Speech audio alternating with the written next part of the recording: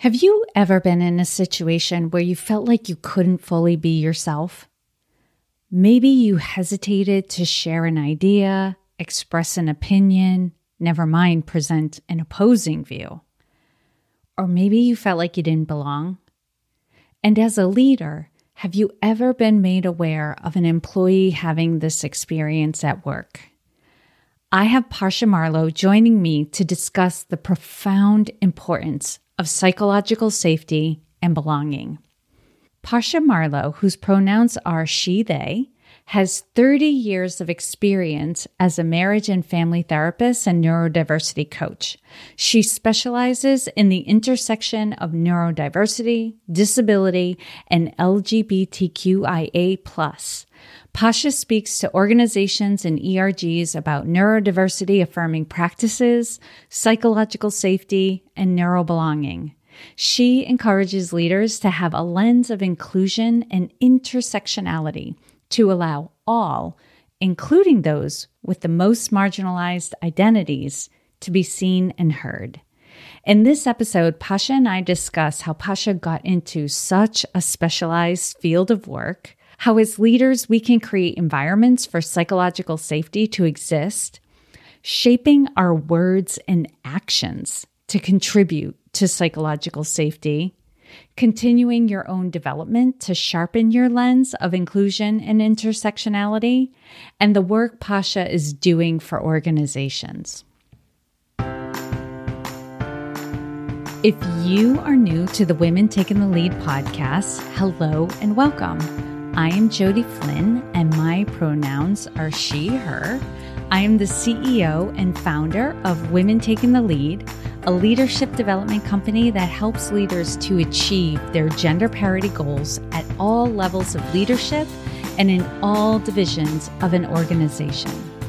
We help to realize these results through consulting, coaching, leadership development programs, and keynotes. My goal is for this podcast to be a valuable resource for you and others in your organization of all genders to grow in your leadership. If we are not already connected on LinkedIn, please send me an invitation to connect. You can find me directly at linkedin.com/in/Jody Flynn, or you can search on the platform for Jody Flynn.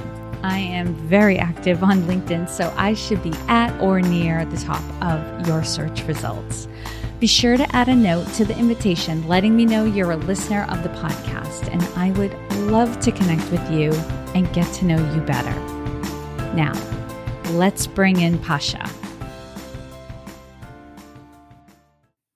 Pasha, welcome to the Women Taking the Lead podcast. Thank you so much, Jody. Happy to be here. I'm happy to have you here. I'm excited for this conversation because we've kind of been dancing around doing this for a while, and we talked a couple of weeks ago, and it was like, full steam ahead. We are ready for this. Let's have this conversation. But before we get into sort of the meat and potatoes of what we're here to talk about, everyone's heard your professional bio, but we also want to know the woman. So if you don't mind, tell us a little bit about what you have going on in your personal life and what you're up to. Thank you. I am a mama bear before most anything. I'm a mom of 3, 27, 25, and 16-year-olds. So I've been actively parenting for 27 years. So I can't separate myself from that. And it's the favorite part of my life. So I'll start there. In terms of hobbies and interests outside of work, and truth be told, work is one of my greatest pleasures and adventures at the moment. It challenges me, so I love it. I have taken up stand-up comedy, writing, producing, watching, and that has been really great for my brain. It's a mindful path to pleasure and joy and laughter, which doesn't come easy to me. Yeah. Okay. I love this because I've been following you for a while. So I've seen a little bit of this journey. And when you say your work is your passion and your joy, I can let everyone know she's not just saying that to say that. I know a lot of people say that as like a validation of like, it's okay that I spend so much time thinking and immersed in my work because I do love it.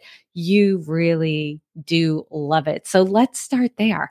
How did you get into, because the intersectionality of the things you're up to, you speak on, the message you spread is very specialized. How did you get here?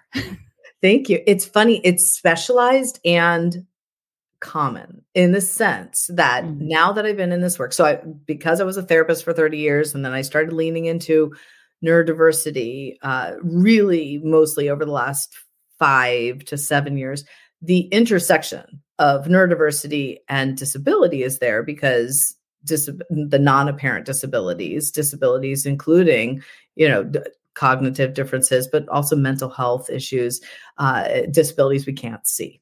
Mhm. That those two are just intrinsically intertwined. But the correlation between neurodivergence and LGBTQ or queerness, really at about 2020, I noticed inside myself and inside almost all of my clients that there's this simultaneous coming out in many ways, coming out neurodivergent, coming out queer, coming out menopausal, coming out angry, coming out an activist, coming out just in so many ways, challenging norms, questioning norms.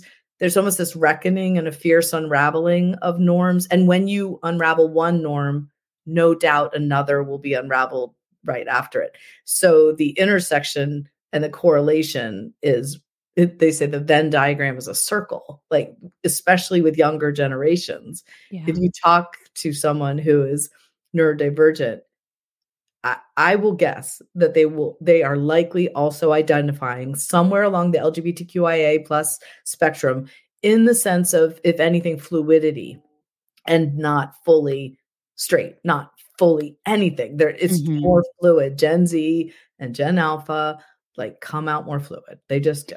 And They that's, do reject the binaries, don't yeah. they? They do not like the extremes of the spectrum. Yes, agreed. And so I think the three all make sense together, but I understand that it looks quite niche. Yes, and I should say it's not that those generations don't like the extremes of the spectrum, but they don't like to be pigeonholed as having to be one or the other. That was more what I was thinking.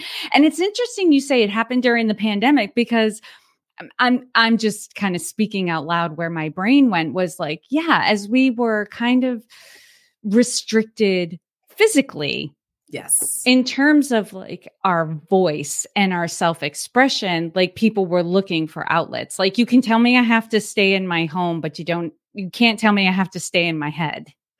Exactly. And we started exploring other avenues of learning or playing or creating. And for some of us, that ended up being for the first time ever having the time to listen to podcasts, to read books, to research. It was a gift in the time of quarantine to actually read more than the first third of my books. This is coming from my ADHD brain. I don't often finish them. I start them, but I don't finish them. And I started finishing them. I was like, oh my goodness, I see myself in these books. And during the pandemic, of course, remote work. So people's systems and structures were gone and started to kind of reflect their differences. And children were being remote schooled and homeschooled. Mhm. And then their learning differences, cognitive differences, intellectual differences, mental health issues were in the spotlight. And often for neurodivergent adults, they realize they're neurodivergent after their children are diagnosed through school. I've seen that as Yeah. well. Yeah. Their child gets diagnosed, and all of a sudden they or their partner are like, wait a second, maybe we should also expand the testing to. Yeah. Plus, there's a genetic component to a lot of neurodivergence, right? And Mhm. so, if your child is ADHD, there's like a 50% chance, and there's and that might even grow more Mhm. in terms of the research that's coming out. I've heard anything from 50 to 80%, depending. And so, and if you and your partner are, let's say, ADHD or autistic, it's just very likely that your child will be as well. And so just knowing that, and then you start really unraveling and outing your entire family tree, like, oh, that's why my family is the way they are. And that's a fun process when people first recognize or self-discover or get diagnosed formally. I'm very much honor lived experience and self-discovery, because formal diagnoses is inaccessible. It's not affordable. It's years of waiting. It's not always accurate. So I know that's a controversial statement to say that I honor lived experience, because people are worried that so many people are coming out. Oh, everyone's ADHD now. Everyone's autistic now. Is that going to leave not enough resources or medication for the people who really need it? And I don't think more people are ADHD and autistic. I think we've always been here. Speaking of those two neurotypes specifically right now, it's just that there's less stigma and there's more research specifically around girls and women, because only in the last 5 years did we even realize that girls and women present far differently than boys, and the stereotypical idea of what, for example, ADHD or autism looks like. But before I end this thought, neurodivergence includes far more than ADHD and autism. It includes Down syndrome, cerebral palsy, epilepsy, traumatic brain injury, mental health struggles. It's anything that diverges from society's idea of what is the normal or right way to think or act or move. And if that's the case, I think more of us are neurodivergent than neurotypical. But it's misunderstood what that term is even. Yeah. So case it, underscoring your point, like this is just the state of the world right now. In the last 4 years, there was this boom of discovery, right? And people had more time to get curious, think about these things, question, read, research, all of that good stuff. And then of course we can't pretend to be one way in our personal life and show up at work differently. We might try to hide these things at work, right? But more and more people are demanding, especially with the younger generations, that I am accepted at work for who I am. And if I am not, I will go elsewhere. I will find something else. And so now there is this question of, because, and talent is, ongoing, like the big need in organizations. How do we get talent? How do we keep the talent that we have? There's, you don't want this like wheel of like people coming in, people coming out, and if people are leaving, it's for a reason. So I know top of mind for a lot of leaders, though they don't always have the answers, is how as leaders can we create environments for psychological safety to exist so people feel comfortable just being themselves at work. Absolutely. And I think what you're talking about is the number one problem, because you can hire, but if you don't support, you're not going to retain. And neurodivergent talent, or any talent, obviously, if you don't support your employees, but with neurodivergent talent, half of neurodivergent people are leaving their jobs or planning to leave their jobs, because there's this sense of inclusion in writing in a performative way. There's even talk about neurodiversity hiring programs where 30 to 40% of Fortune 500 companies are jumping on this because they see the benefit of a neurodiverse workforce. So they have these neurodiversity hiring programs. One, they don't know what that means, because what they really want is autistic workers. And I can go into the misunderstanding there and potentially the taking advantage of autistic minds in that sense. But if you say a neurodiversity hiring program and you're not opening up to all minds, all bodies, all brains, then it's not a neurodiversity hiring program.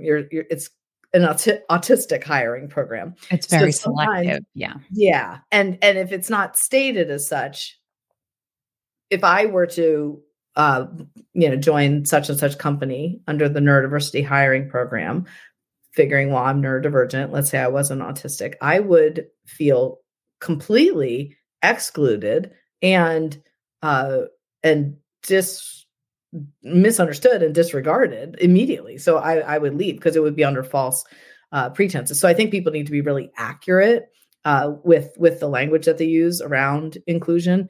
And as to your point about psychological safety, yes, like that's part of the support. And I always say that psychological safety doesn't exist in an organization unless the most vulnerable, the most underrepresented, the most marginalized people in the organization are able to speak their mind, talk about their mistakes, bring their feelings and opinions to the table. Because unless the most marginalized or vulnerable or underrepresented people can't, then it's not a psychologically safe environment.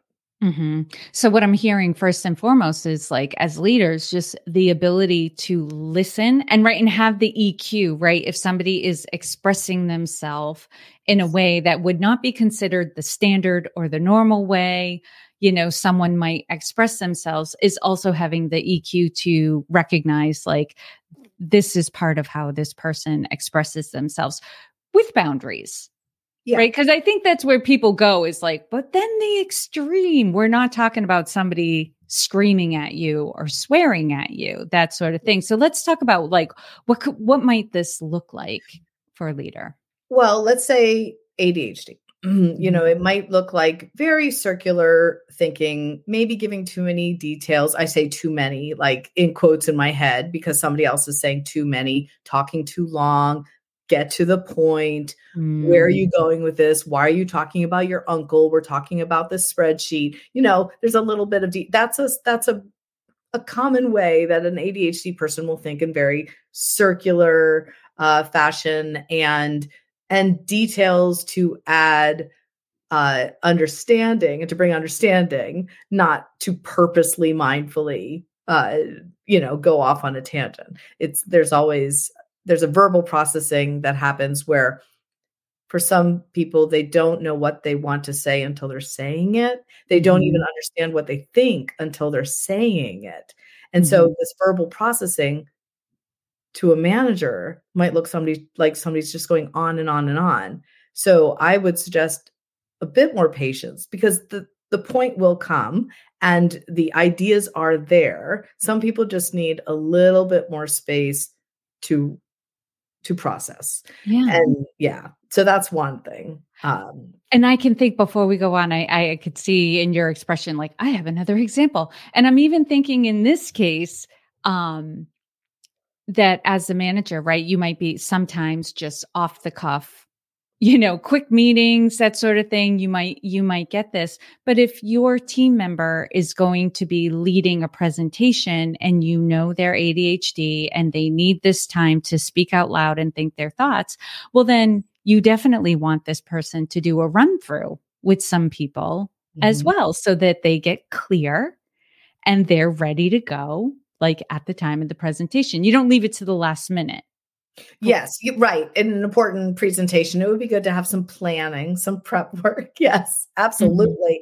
And the flip side of that is typically ADHDers can think very well on their feet. They're great at improvisation and spontaneity, and their intuition is good. So they do thrive in that. So you don't want to structure it and script it so much that they feel, frankly, bored by it. They'll shut down. And so because they want some of that, almost that urgency and novelty to energize them enough to be present. Does that make sense? So not too scripted. Yeah. I don't do well with an exact script because it doesn't allow for me to bring in whatever energy I'm reading from the room or for myself in that moment. But an outline is helpful. Yes, like this is the path we're going to go. Yeah. Right. But it might like look different today than it would tomorrow, that sort of thing. Yes. What else can leaders do? Because there's listening and also understanding what your team member needs to bring their best forward. Yes. Are there other things that leaders can do to help create that environment for that people would feel comfortable in and like they belong? Yeah, yeah. I have so many examples, so I'm going to try to just pick like the top ones. One, I would say for many neurotypes, including ADHD and autism, and from a trauma informed place too. Often it's the stimulation that dysregulates or breaks focus. So, for instance, if I'm in a room where there's a leaf blower outside or a siren outside, a fire engine passing, or it's very hot in the room or cold. If there's something where the stimulus is bothering me and dysregulating me, I'm going to have a hard time thinking and focusing and concentrating. So if somebody says, it's hot in here, can we open the window? It might sound like a, you know, request that is not all that necessary, but it might be the thing that keeps somebody able to think and process and present or whatever it is you need them to do, because the sensory overload comes really fast. It's like getting into, I always describe it to people who don't have sensory overwhelm that leads to, sometimes we call it meltdowns, just like it's overwhelming, like a hot flash, or like when you get into a hot car in the summer, and that moment where it's really, really hot and stuffy in there, and until you roll down a window or the AC kicks in, there's nothing else other than just that oppressive, overwhelming feeling of heat. And it causes a bit of panic because it's physically demanding and emotionally too. You're maybe for that moment, like you're dysregulated until the window's down, until you get air. It feels like that if I have a sound or a light or a sensation that is, to me, big, spotlighted, until it goes away or until I can modify it. It's very, very hard to focus. Yeah. So as a facilitator of a meeting, if there's a siren going on outside, like some sort of emergency vehicle is passing by, maybe we just pause before moving on. It takes seconds probably. Yeah. Exactly. And we don't know everybody's, we don't know everybody's trauma points. We don't know everybody's, sensitivities. So if there is a general awareness, or if you see somebody in the room who's coming in and they're wearing a hoodie or headphones, or they have a fidget toy, or they're pulling on something, like let them, because that's a way for them to feel safe in their body and regulate. So hopefully you can't hear, but downstairs my dog is barking. It's half of where my brain is. So I picked this up without you knowing, and I'm pulling on it. The dog is still barking and I could still hear it, and I'm talking about it now, but now I'm regulating and something in my body. It's almost like I'm releasing the anxiety and stress of the dog barking and you hearing it, potentially your listeners hearing it, and that's helping me. So if somebody's, doodling during a meeting, or if somebody's twisting their hair or whatever, wringing their hands, that all might be a sign of stimming, which is emotional regulation and releasing stress or anxiety from somebody's body, but also mind. And so, I tell people who are like, if I'm clicking a plan, click, click, click, click, that's going to be aggravating for everyone in the room. So I try to encourage people to choose stimming activities that are not disruptive to everybody, but not to hold yourself in and mask up and cover up everything that you need for yourself to stay as safe as possible. Or pretend like you're not, like distracted, or, your nervous system is taking off, to just have some practices that help you regulate that.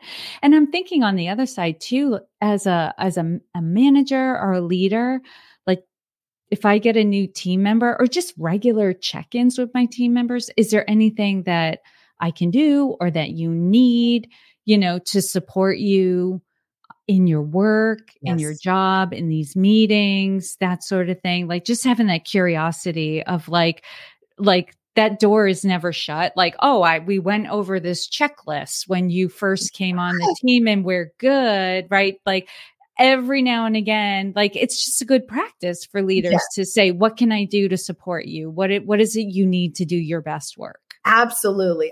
Asking is the number one way to help any employee, what can we do to help you feel successful at work, to thrive at work? How what can we do to make you more comfortable? But I also like to question, what do I not know that would help me understand you better? And that kind of opens up the door for a little deeper discussion, I like that question. But yeah, asking is beautiful, and not just in the interview. I just had a consultation with a manager who has some neurodivergent people on his team, and he just wanted to know how to navigate it better. And he was so confused because he gave them a DISC assessment, and the DISC assessment, like many other assessments for personality and different abilities, wasn't in alignment with what he was seeing. That somebody rated in one form but wasn't performing there. And I was explaining that, I don't know about you, but if I was taking a standardized test, I would be thinking about what my manager wanted to hear, because I want the job and I want to keep the job. So sometimes we mask to get the job. Sometimes we mask to keep the job, but that gets us into trouble if we are saying our capacity is more than it is, or our ability is more than it is. But often for neurodivergent people who have spent their lives being misunderstood, rejected, judged, not doing well potentially in school, especially on standardized tests, that's scary, and it's anxiety ridden. And I don't think personally that those tests are effective for many neurodivergent people who are already by definition, thinking outside of what society believes is normal, in quotes. And so we're not going to test, well, and we're not going to test in our present day that is in alignment with our future self. Like our testing self is not necessarily our self that we are going to come to work with day after day, week after week, month after month. How we'll show up. So to underscore that point, even if there is psychological safety, there likely would be this history with standardized tests and school and assessments, or any sort of that type of activity that might create stress or need to mask what's going on, not because they completely don't trust you as their leader or the company, but this is just their history and how they're wired. So trusting what you're seeing on the job, what they're telling you, the conversations that they're having might give you more information than a standardized test would have.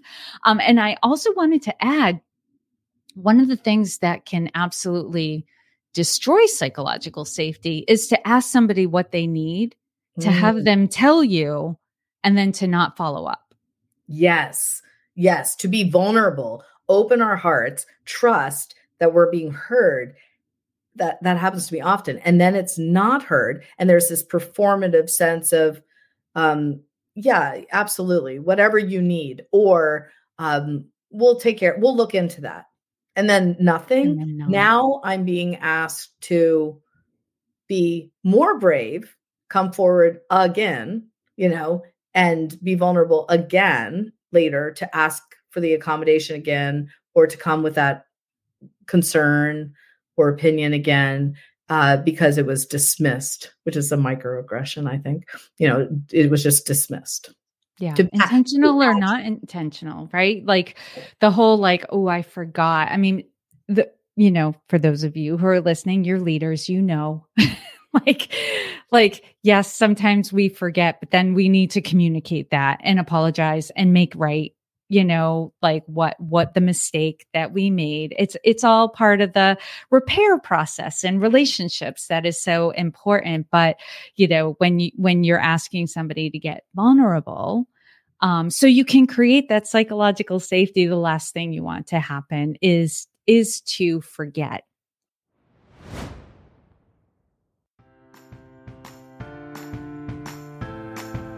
Do you have a challenge to share and would be willing to share with others?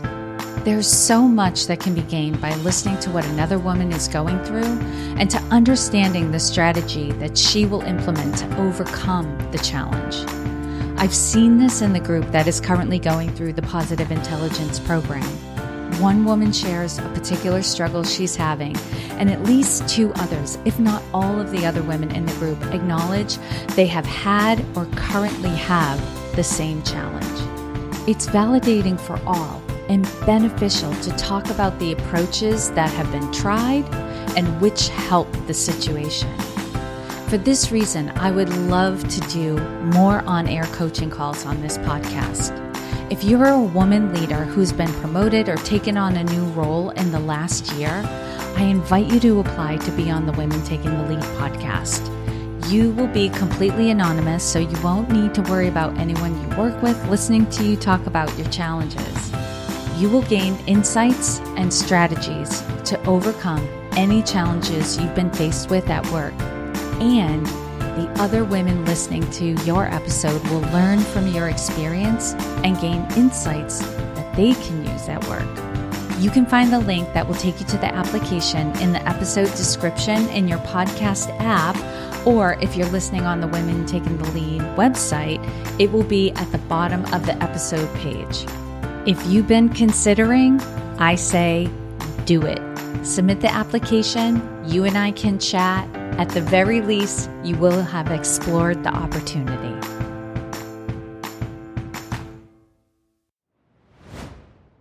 If somebody calls a meeting, like, we need to talk today, can you meet with me at 3? If it is 8:00 and somebody, my manager, supervisor says we need to meet at 3, literally between 8 a.m. and 3, I'm thinking I'm getting fired. I'm catastrophizing. I'm in this rejection sensitivity, which is very common, especially with ADHD, is in full force. I'm getting nothing done. It would be so much more effective if it was, we're going to meet about this project. You're not getting fired, but we're going to talk about how, such and such can be improved, whatever, but something really specific, because I will go through every single scenario of what it could be, and it will all be bad. Yeah, no ambiguity is not good, which goes to another thing I wanted to ask you about, which was like shaping our words to create that psychological safety. So being very clear and concise. This is what's happening. This is what you can expect. This is what I'm looking for from you. Yes. The more clarity, right? And it's a little bit extra work on our part, but even for people who are not neurodivergent, absolutely, that's incredibly helpful. Right? Yes. What do you mean? How much? When? At what date? All of that. Yes. Specifics are very helpful. And idioms or sayings like throw you under the bus, circle back. I know what they mean, but it's not as easy to understand what it is that somebody wants me to do or what it is they're actually saying. Mm-hmm. With an autistic mind, it's very literal. And so if somebody uses sarcasm, I don't catch it. It doesn't translate. I don't pick up those nuances that other people do. And if somebody's using an idiom or a saying or an acronym, by the way, like, mm-hmm. I have it, my mind is full of so many acronyms that I don't know what they mean, that I'm Googling them constantly. And so if in a meeting you're using just acronym after acronym after acronym, and you're not at least once in the beginning of the meeting reminding people what this acronym means, is really hard for some brains. It's like math. It's just really hard. Yeah. Or having a company index of these are the common acronyms we use in our company, what we use in our division, what we use in our department. That's, even I need that. I go into different companies and they have acronyms that I don't understand. So if I'm, often if I'm going to do an engagement, one of the first things I have to find out is like, what are the acronyms? What's the common language? Like, so that, when my participants or anyone I'm coaching uses these terms, I understand what they're talking about. It's so helpful.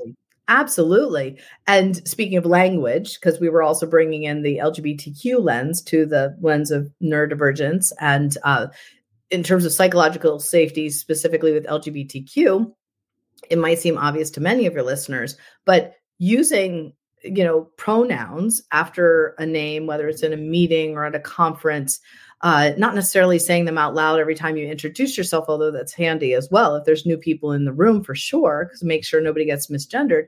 But as simple as putting it at the end of your email or I have it in my name on my Zoom meetings, or certainly if I go to a conference. If not for me, for anyone in the room who's not feeling that they could either share their gender or that they feel it would be too dangerous to do so, it opens up. It really is so huge, and very inclusive to all genders. And I think it should be across the board, just used in all ways, because otherwise it's best to default to they. Like if you don't know, default to they, and people will struggle with that if they don't see it in writing sometimes. And so especially with the younger generations, I think this is going to become even more important as each generation is becoming more gender diverse or gender fluid. And there's many gender pronoun options outside of even she and he and they. There's many others. And so in your application process or in a form they're filling out, if you only have two options, male, female, or or other. What's that? Or other. Even other is so like, yeah, you're all in this other ambiguous category. Is it man, woman, or alien? That's what it feels like. Yeah. And so, that's a simple tool that I think is often overlooked. And in terms of language, if you open your conference, ladies and gentlemen, or if you say, hey guys, to some, it's not going to bother them at all. To another person, it will not establish psychological safety. They will feel unsafe bringing their full selves to that meeting or to the event because they know that they're thinking in the binary. And every example on stage is going to be, man or woman. And every photograph they see will be a heteronormative person or couple. And so if people don't see themselves represented, they're going to leave.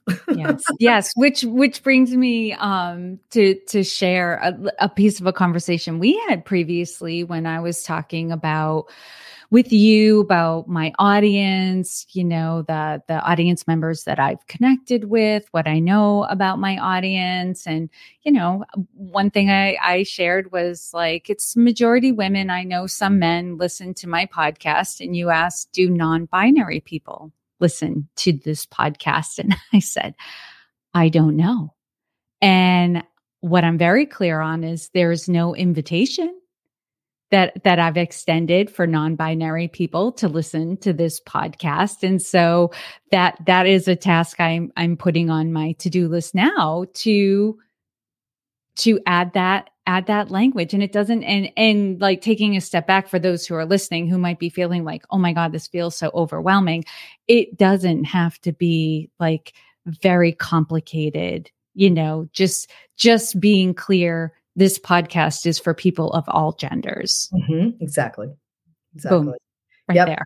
Absolutely. And I mean, I'm just going to assume that there are many genders listening to this podcast.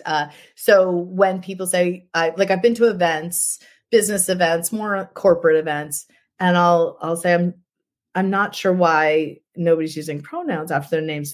They're saying, oh, we don't have anybody trans in our company.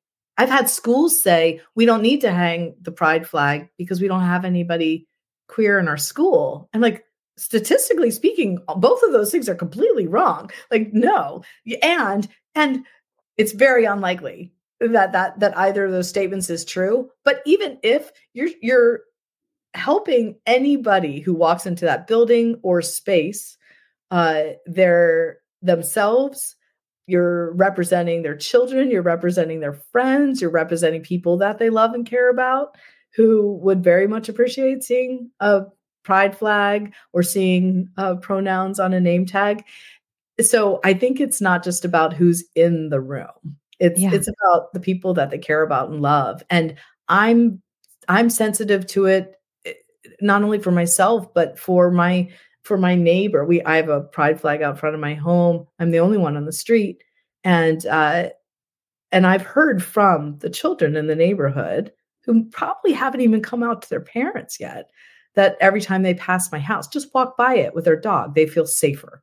For those few feet that they walk by my house, they feel safe. Like they could run up to my door and knock on the door if they needed something and they'd be safe. And that's not true everywhere. And in this, unfortunately, time that we're in, some places are quite dangerous for LGBTQ people. So if you're an organization or a leader, and as simple as putting open to all genders or putting pronouns after your name on an email or on a name tag or in your Zoom rooms, it goes a long way. I've even heard this from the Trevor Project, who is about suicidal prevention for LGBTQ youth, that using pronouns is suicide prevention, just like flat out declaration. Because if somebody doesn't feel like their identity is seen or heard or respected, then how are they going to feel like they belong ever, anywhere, right? So it's really important. And the younger generations are going to demand it if they aren't already. So, they are. Yeah. They are. And to expand the lens even more, it's a signal of shared values, because you don't even know how many employees in your organization have relatives and friends who are neurodivergent or LGBTQ, or like we could go on the whole list, but like sometimes it's just a signal of your people are important to us too. Absolutely. And along those lines, if you have a parent who's disabled, having the lens of accessibility is going to be important to you. If you have a sibling who struggles with mental health, it's going to feel like an attack, not just to your sibling, but to you if somebody's using like crazy and schizo as just terms that they're throwing around, right? Mm-hmm. Like honoring people's experience. I went to an inclusivity conference the other day, and they were saying we really need to be careful also about trauma. And I know this is going to sound like to a lot of people out there, oh my goodness, there's so much to remember. But saying things like trauma triggers in this age of, unfortunately, a lot of violence, specifically school violence, things like triggers or don't shoot the messenger are violent. And so it's not going to necessarily cause PTSD in somebody, but it's a really good awareness. So, and my last thing is that if you're talking about, let's say, mental health or neurodivergence, and you're saying something like autism spectrum disorder or bipolar disorder, literally just drop the disorder, drop the D, drop the disorder. You could say autism, you could say bipolar. You don't need to add disorder. It's not necessary. It's pathologizing. It's stigmatizing. I know it's the way it's written in the DSM. In a manual, right? Yep, in the manual.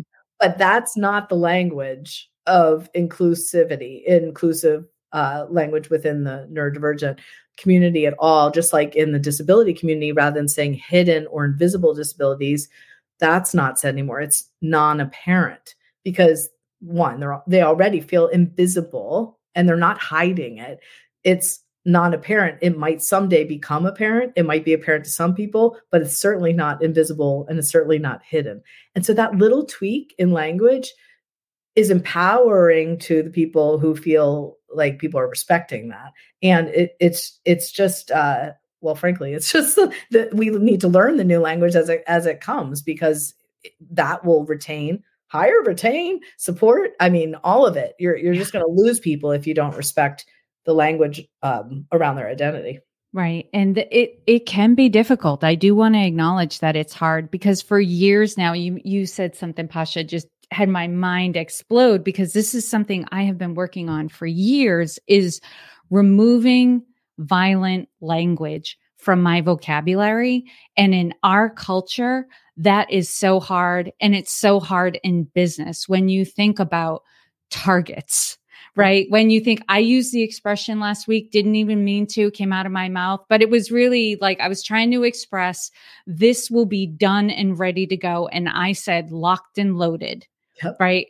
And we talk about crushing our goals and killing it. And like, there is so like, I'm planting a seed for everybody. And I want to say I want to apologize, but I really don't. I'm planting a seed because you are suddenly going to become aware of how much language is all around us and comes out of our own mouths that is very violent and is not inclusive. Like we don't realize, like we may not be like causing people to run from the room, but people, I know I do too. When people use that language, it's like kind of like, oh, okay. Like that's very it's a military term, or it's about hunting and killing something. And, and we use these terms to talk about people and projects and like, even like good things like ending cancer. We use very violent language towards it. But anyway, so where I want to go now, Pasha, because we could talk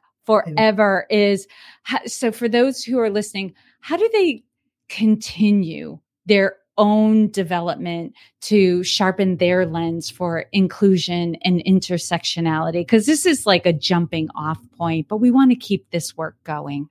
Yeah.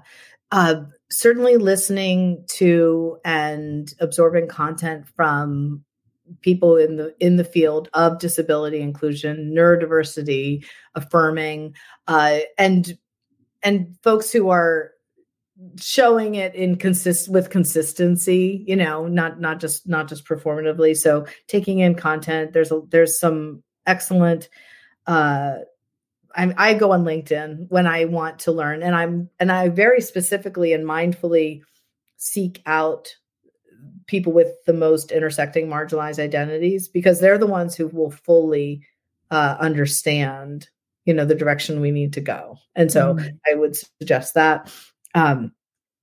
I offer, and many people do, consultations and trainings in virtual and live, going to businesses and talking to them about whether it's inclusive language or how to manage a neurodivergent team or intergenerational leadership. I think that was my next question for you, Pasha, was like, what are some of the presentations and trainings that you do for organizations? Because I know organizations are hungry for this, to have their leaders and their employees get trained on how to create these safe environments. Yeah, through consultation and trainings and then keynotes, what I do is I will either talk about intergenerational leadership, like this is coming. These are the needs of Gen Z and Gen Alpha. And by the way, it includes a lot about neurodivergence and gender fluidity and a lot of the things we already talked about, and disability inclusion. So all those things are noted.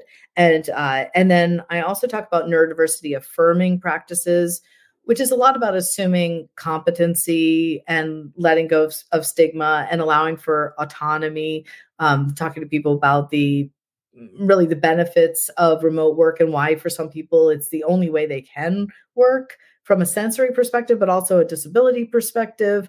There's so much I'll table that, but like remote and hybrid work, I think is really important when you're trying to support your neurodivergent and or disabled employees. And then I'll talk about neuroqueering, which is not just the intersection of neurodiversity and queerness, but this idea that we need to lead differently. We need to manage differently. We need to start to challenge the status quo of the way things used to be done and the way things are done now to really accommodate for a changing workforce. And so that could look like challenging some norms, challenging our language, like we were doing in this very episode, starting to question things like, why do we do it this way? Just like it almost around everything we do at work. Why do we do it this way? Why do we say it this way? And that really brings some nice humility and curiosity and empathy to leadership that I really appreciate.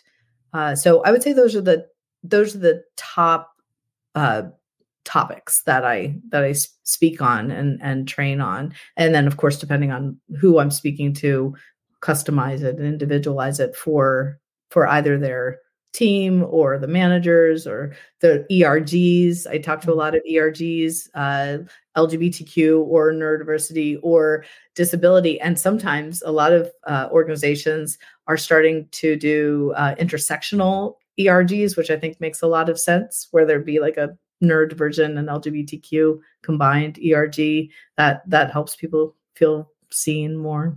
Absolutely. Because as human beings, we are intersectional, right? We are not just one thing. So it makes sense for all these ERGs, if not like combining, at least to be collaborating together to create programs and discussion groups and what have you. Absolutely. And then I guess the final thing I would say is, all of this includes mental health struggles. Like anything in the DSM, and any mental health struggle is considered a neurodivergence. And also that requires a certain amount of support. Does your company allow for mental health days? Does your company offer insurance that includes therapy, or medications, or, so I just think it's really important, especially now. Obviously the world has gone through a heck of a lot over the last few years, and there's a lot of collective trauma and a lot of mental health struggles out there, adults and youth. And I think we need to be aware of that, especially now.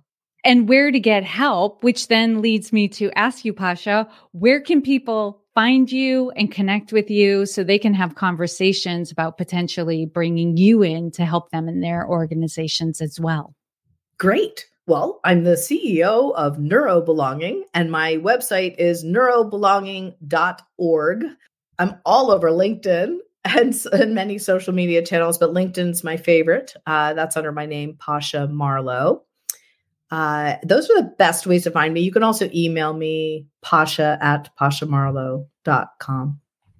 Well, Pasha, thank you so much for taking the time to inspire and enlighten us. We are all better for having met you. Thank you so much for having me, Jody. And thank you, everyone listening. I can't wait to meet you and talk to you further. Thank you so much for listening to Women Taking the Lead. If you are not yet subscribed to the podcast, hit the follow or subscribe button so you don't miss out on future episodes. And if you know anyone who can benefit from this episode, please share it with them. Most new discoveries come from our friends, family, and colleagues. And as always, I hope this was of value to you, and here's to your success.